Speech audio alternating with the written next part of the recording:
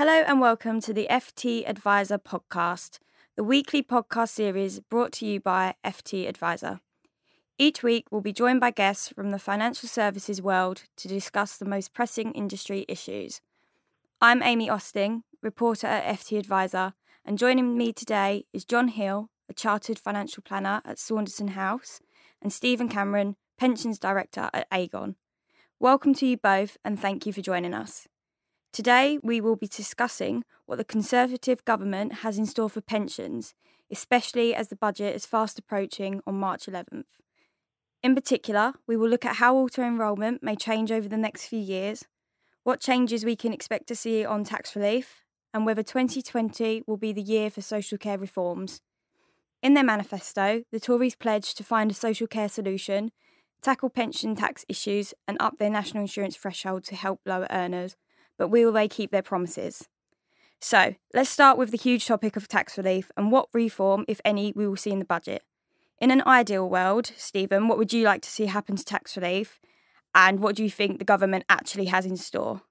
Goodness, Amy, in an ideal world, where do I start? I think one thing that we're all expecting in the budget is something which will help to resolve the issue that high-paid professionals in the NHS are facing. So we know that the government is looking at the tapered annual allowance and we expect changes there. There are lots of rumours as to whether that will be a change or whether it will be scrapped.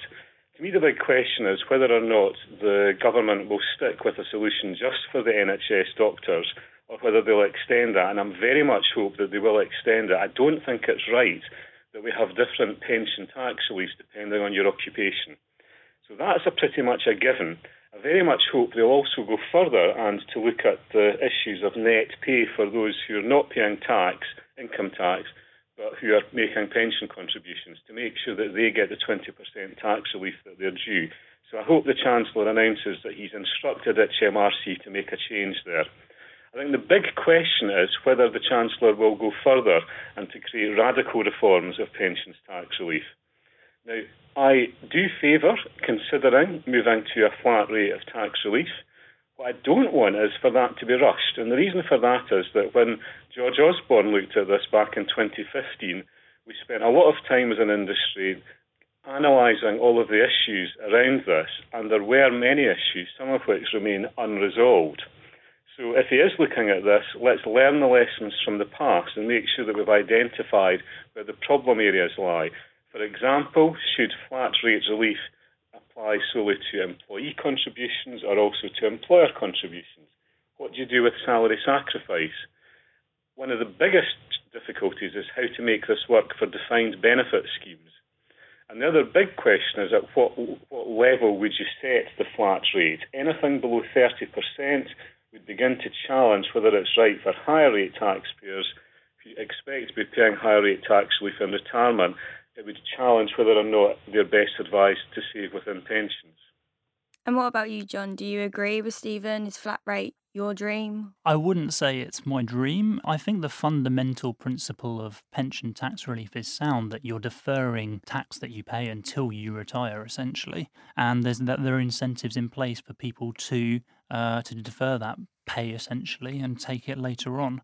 I think there are some challenges with flat rate tax relief that Stephen mentioned. For example, if you get a flat rate of, say, 25 or 30%, yes, that does encourage lower earners to contribute to a pension, but it might put off higher earners and mean they become quite disillusioned with pensions, which is something that we're already seeing as a result of the tapered annual allowance. The other challenge is, well, if you're going to only get 25 or 30% tax relief, say, on a personal contribution to a pension, well, that does leave the big question there: what happens to employer contributions and salary sacrifice that Stephen touched upon? Because if I'm only going to get 25% if I put it in myself, but I can go to my employer and say, well, actually, why don't you pay me this amount into my pension instead? In effect, I will get the marginal rate of tax relief on that employer contribution via a salary sacrifice arrangement like that. I mean, if you look at tax relief as a whole and how much it supposedly costs the government, and I put that word cost in inverted commas, a lot of the cost relates to occupational schemes, so broadly defined benefit schemes, and a lot of it relates to employer contributions. So it's about 75% of the tax relief relates to occupational schemes, and about 75% also relates, if you cut the data a different way, about 75% relates to employer contributions. So the majority of the cost of tax relief as a result is the cost of employer contributions to defined benefit schemes. And so unless you're addressing that, you're not really addressing the eye-watering cost that Philip Hammond referred to. So I think my dream for pension tax relief is we keep the system as it is at the moment, more or less. We get rid of some of the complexity to do with the tapered annual allowance. Perhaps we bring the annual allowance down a little bit, or we change the carry-forward rules to make them a little bit simpler. But I think the fundamentals of the system are sound, and when people say the cost of pension tax relief is because high-paid people are putting too much into their pensions, actually that's not really the case. It's the case that most of the cost is with defined benefit schemes and employers having to put in much more money into those because of low interest rates and those kind of things. There's been talk, and the Treasury have confirmed, that the taper review, the outcome will be coming in the March budget. Now, will we see a scrapping of the taper, or is this just out of the question altogether? Stephen, what do you think? Well, we didn't used to have a taper, so it shouldn't be out of the question to scrap it and return us to where we were in the past. Certainly the taper has made pensions much more complex than they were in the past. Another option would be to increase the level at which the taper kicks in. But to me, again, the big question is, will they do this just for certain occupations, or will they make a change which applies across the whole country? And I'd much prefer that they did something that applied across the whole country. And what about you, John? I think it has to be on the table. I think it has to be something that they're seriously considering, is scrapping it for everyone, because it is an absolute nightmare. It's only good for pensions and pension people and pension advisors. It's not good for pensioners or pension members. And it means that a lot of people, particularly higher earners, are completely disengaged with pensions these days, and they just don't see pensions as something for them. And if you've got a large portion of the population not seeing pensions as something for them, then I think that's a problem for pensions in general. So I think it's a bigger problem, and I think it's definitely something that they really need to tackle, and for everyone as well, not just for clinicians and doctors. And what about auto-enrolment? Do you think we'll see changes to this in the coming year? You know, a boost to the contribution level, or a lowering of the minimum age and current £10,000 earning threshold? The government, a couple of years ago, carried out a review of auto-enrolment, and they got independent experts to carry out that review. And they broadly accepted the conclusions that came out of that, which were that and what they said was around mid-2020s, they were planning to do some of the things that you've just mentioned. So they were planning to base contributions on total earnings, not earnings above the 6136 as it is offset at the moment. They were also planning to reduce the minimum age, and I think also remove the upper limit for auto-enrolment. Now, the government is now in place until the end of 2024, if the 5 years rule applies.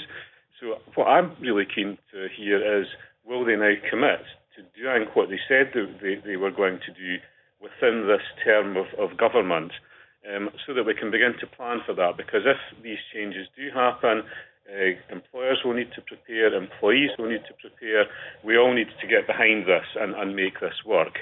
I think the big question is, as well as that, might the government consider going further? So 8% of total earnings is what's currently planned. Will they go further? Some people have said it should be 10, it should be 12, and of course for most people 8% will not give them the retirement income that they aspire to. So most people will need to go further to meet that. My question is whether or not that should be compulsory, or whether we should try to get people to do more on a voluntary basis. And in particular, there are some low earners who 12% on top of their state pension is probably a bit too much. And we don't want to encourage more opting out amongst that group now that auto-enrolment has been so successful. So I'm really quite intrigued to look at where the government goes with auto-enrolment in terms of compulsion and additional voluntary contributions. And on that, I think government and industry need to work together to try to engage people with their pensions. That's the big challenge now that we've got people saving something, get them saving enough. And we could debate pension dashboards when they eventually go live. Will they make a huge difference? Will they really encourage engagement? Are there other things that we could be doing in the meantime, like simpler annual benefit statements? Aegon's been doing video summaries to workplace pension scheme members. What can we do to engage people to think about what they actually need to contribute rather than have a blanket increase? So I think quite a lot to think about there. Sure. And John, what do you think? So yes, I agree with Stephen. They've promised to look at that minimum age, and they've promised to look at the basically paying in from the first pound rather than that £6,136 threshold at the moment. So there actually is 8% of what you earn rather than 8% of a band of qualifying earnings, which is just pensions jargon that doesn't really relate to the people who actually use pensions. The other thing that I would say here is that I agree with Stephen that 8% is generally not going to be enough to provide a healthy retirement for people.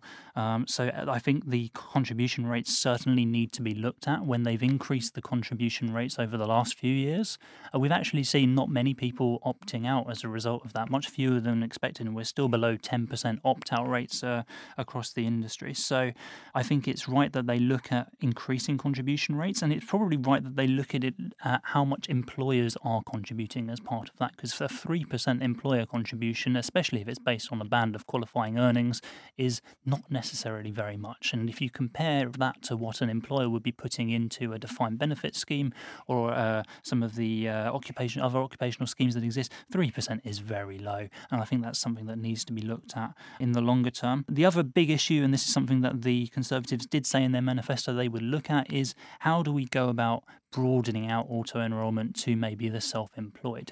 So only about 2% of pension tax relief goes to the self-employed at the moment, if you believe the latest government statistics, even though self-employed people make up about 15% of the working age population. So basically, self-employed people are not paying into pensions. And we do need to look at how we get self-employed people providing for their own retirement as well, using pensions and making the most of the tax advantages that are available to them there. One idea maybe is that self-assessment. There could be some interaction there, and when you're filling out your tax return, there's an option for you to pay into a pension, and you get tax relief as part of doing that. So I think that's something that needs to be done, and I think it's something that hopefully the Conservatives will do, because they did promise to do it in their manifesto. One final thing that I think it would be worth the government spending some time looking at is how the auto-enrolment interacts with enhanced protection and fixed protection, because at the moment, if you're auto-enrolled into a pension and you pay just £1 into that pension scheme, you can lose protection that's worth hundreds of thousands of pounds to you. We did have a case last year, the Gary Hymanson case, and as a result of that, he was able to get his fixed protection reinstated. It would be worth the government looking at a wider solution to these kind of things, because it is something that does influence a lot of people, and it might influence more people because we've got the review of IR35 this year. Companies will need to look at how they are classifying their staff and the consultants that they employ. It could be that more people are dragged into the auto-enrolment net, and the kind of people who would have a problem if they were to be auto-enrolled in terms of losing those protections. So I think that's something that's also worth the government looking at. Let's move on to, one of the controversies in politics at the moment, and which may bring in voters. So the social care funding issue was dragged out over the course of last year, with the Green Paper, which was originally expected to be published in summer 2018, never actually coming to light. Instead, the government pledged to address the issue, but disclosed sparse details in its Queen's speech in October. Now, Prime Minister Boris Johnson has admitted that he does not currently have a workable plan to address the social care crisis, and any reform could be 5 years away. Do we expect any social care in the near future, or to, rear its head in the budget, or are we still a very long way from a solution? Stephen?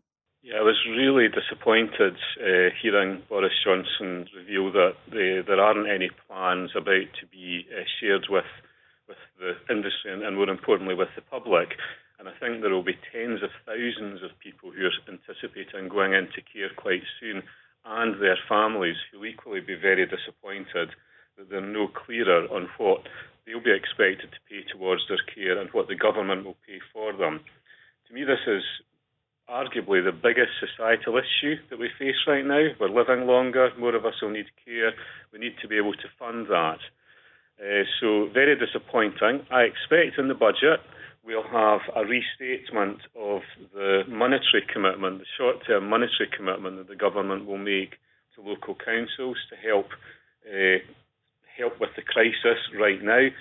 That's great, but it's certainly not all that we need. We need some kind of long-term solution.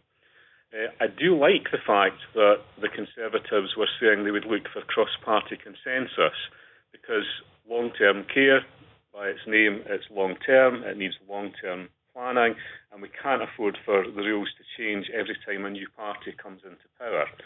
So ideally, what I'd like Sajid Javid to see in the budget is that they are putting in place some kind of committee, a cross-party committee, to begin to take this forward. I would hope that they would set out some kind of timelines to allow for care professionals, financial services professionals, and the public to all have their say and to feed into that debate.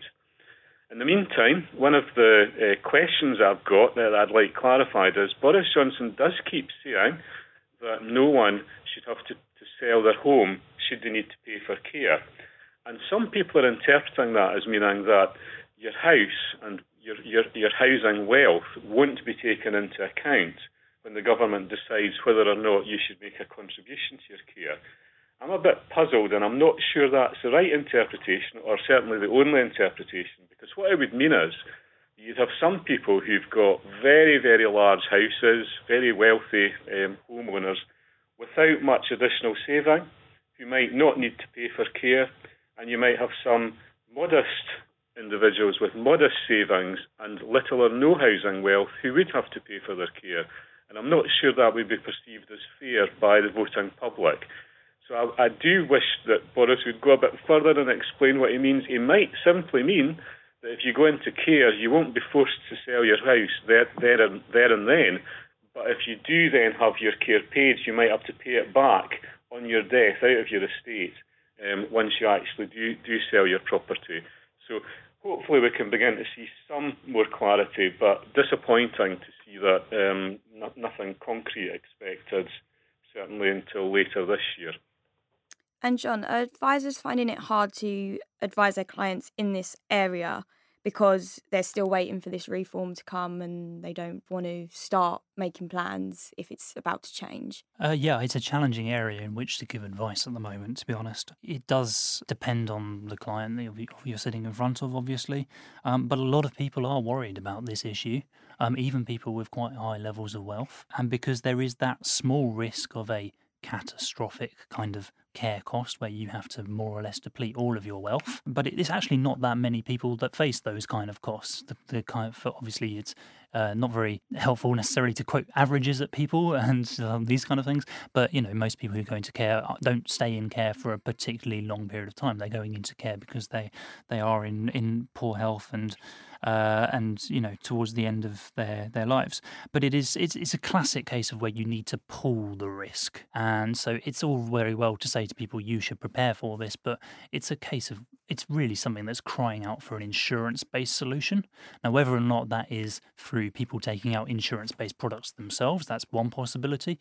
The other thing is, well, is it something that as a society we decide that just as we pool the risk of unemployment, we have job seekers allowance, those kind of benefits, we have similar benefits for people going into social care? Because it does seem quite inequitable that if you have a chronic heart condition, then that will be covered entirely on the NHS with nothing out of your pocket. But if you have dementia or other mental health illnesses, those kind of things, then that's something that you have to fund out of your own pocket. I think there are a lot of good ideas on the table. I echo what Stephen said in terms of it being very disappointing the Conservatives haven't unveiled the plan that they promised that they had. There are some good ideas on the table. I think the Labour manifesto, if we're looking at a cross-party consensus, it is worth looking at what the other parties were saying as well. So Labour, in their manifesto, they want free personal care for those over age 65. They also wanted a lifetime cap on costs. on any individual's contribution to costs of £100,000. And the Liberal Democrats, they said that a cap on costs would also be their starting point if they were in a room sitting down and debating exactly what kind of a framework they want going forwards. So there is clearly an appetite to do something here, I think. I think if they're not going to do it now with a majority of 78, then when are they going to do it? And they haven't seen these kind of majorities for quite a long time. So they've got the political capital to do these kind of things now. And I agree that a cross-party approach would be sensible in terms of setting out a long-term framework that's stable and that people can plan for. But it's something where we do need to see action sooner rather than later, because it is, as Stephen says, an increasing problem in our society, and it's something we need to deal with one way or another. Well, we may have to come back to this at the end of 2020. John, Stephen, thank you so much for joining us. Thanks for listening to the FT Advisor podcast. Tune in next week for the next episode. Join Capital Group CEO Mike Gitlin for a new edition of the Capital Ideas Podcast. In unscripted conversations with investment professionals, you'll hear real stories about successes and lessons learned, informed by decades of investment experience. It's your look inside one of the world's largest asset managers. New episodes are available monthly. Subscribe wherever you get your podcasts. Invest 30 minutes in an episode today. Published by American Funds Distributors, Inc. Support for this podcast and the following message come from Corient. Corient provides wealth management services centered around you. As one of the largest integrated fee-only registered investment advisors in the U.S., Corient has experienced teams who can craft custom solutions designed to help you reach your financial goals, no matter how complex. Real wealth requires real solutions. Connect with a wealth advisor today at Corient.com. That's Corient.com.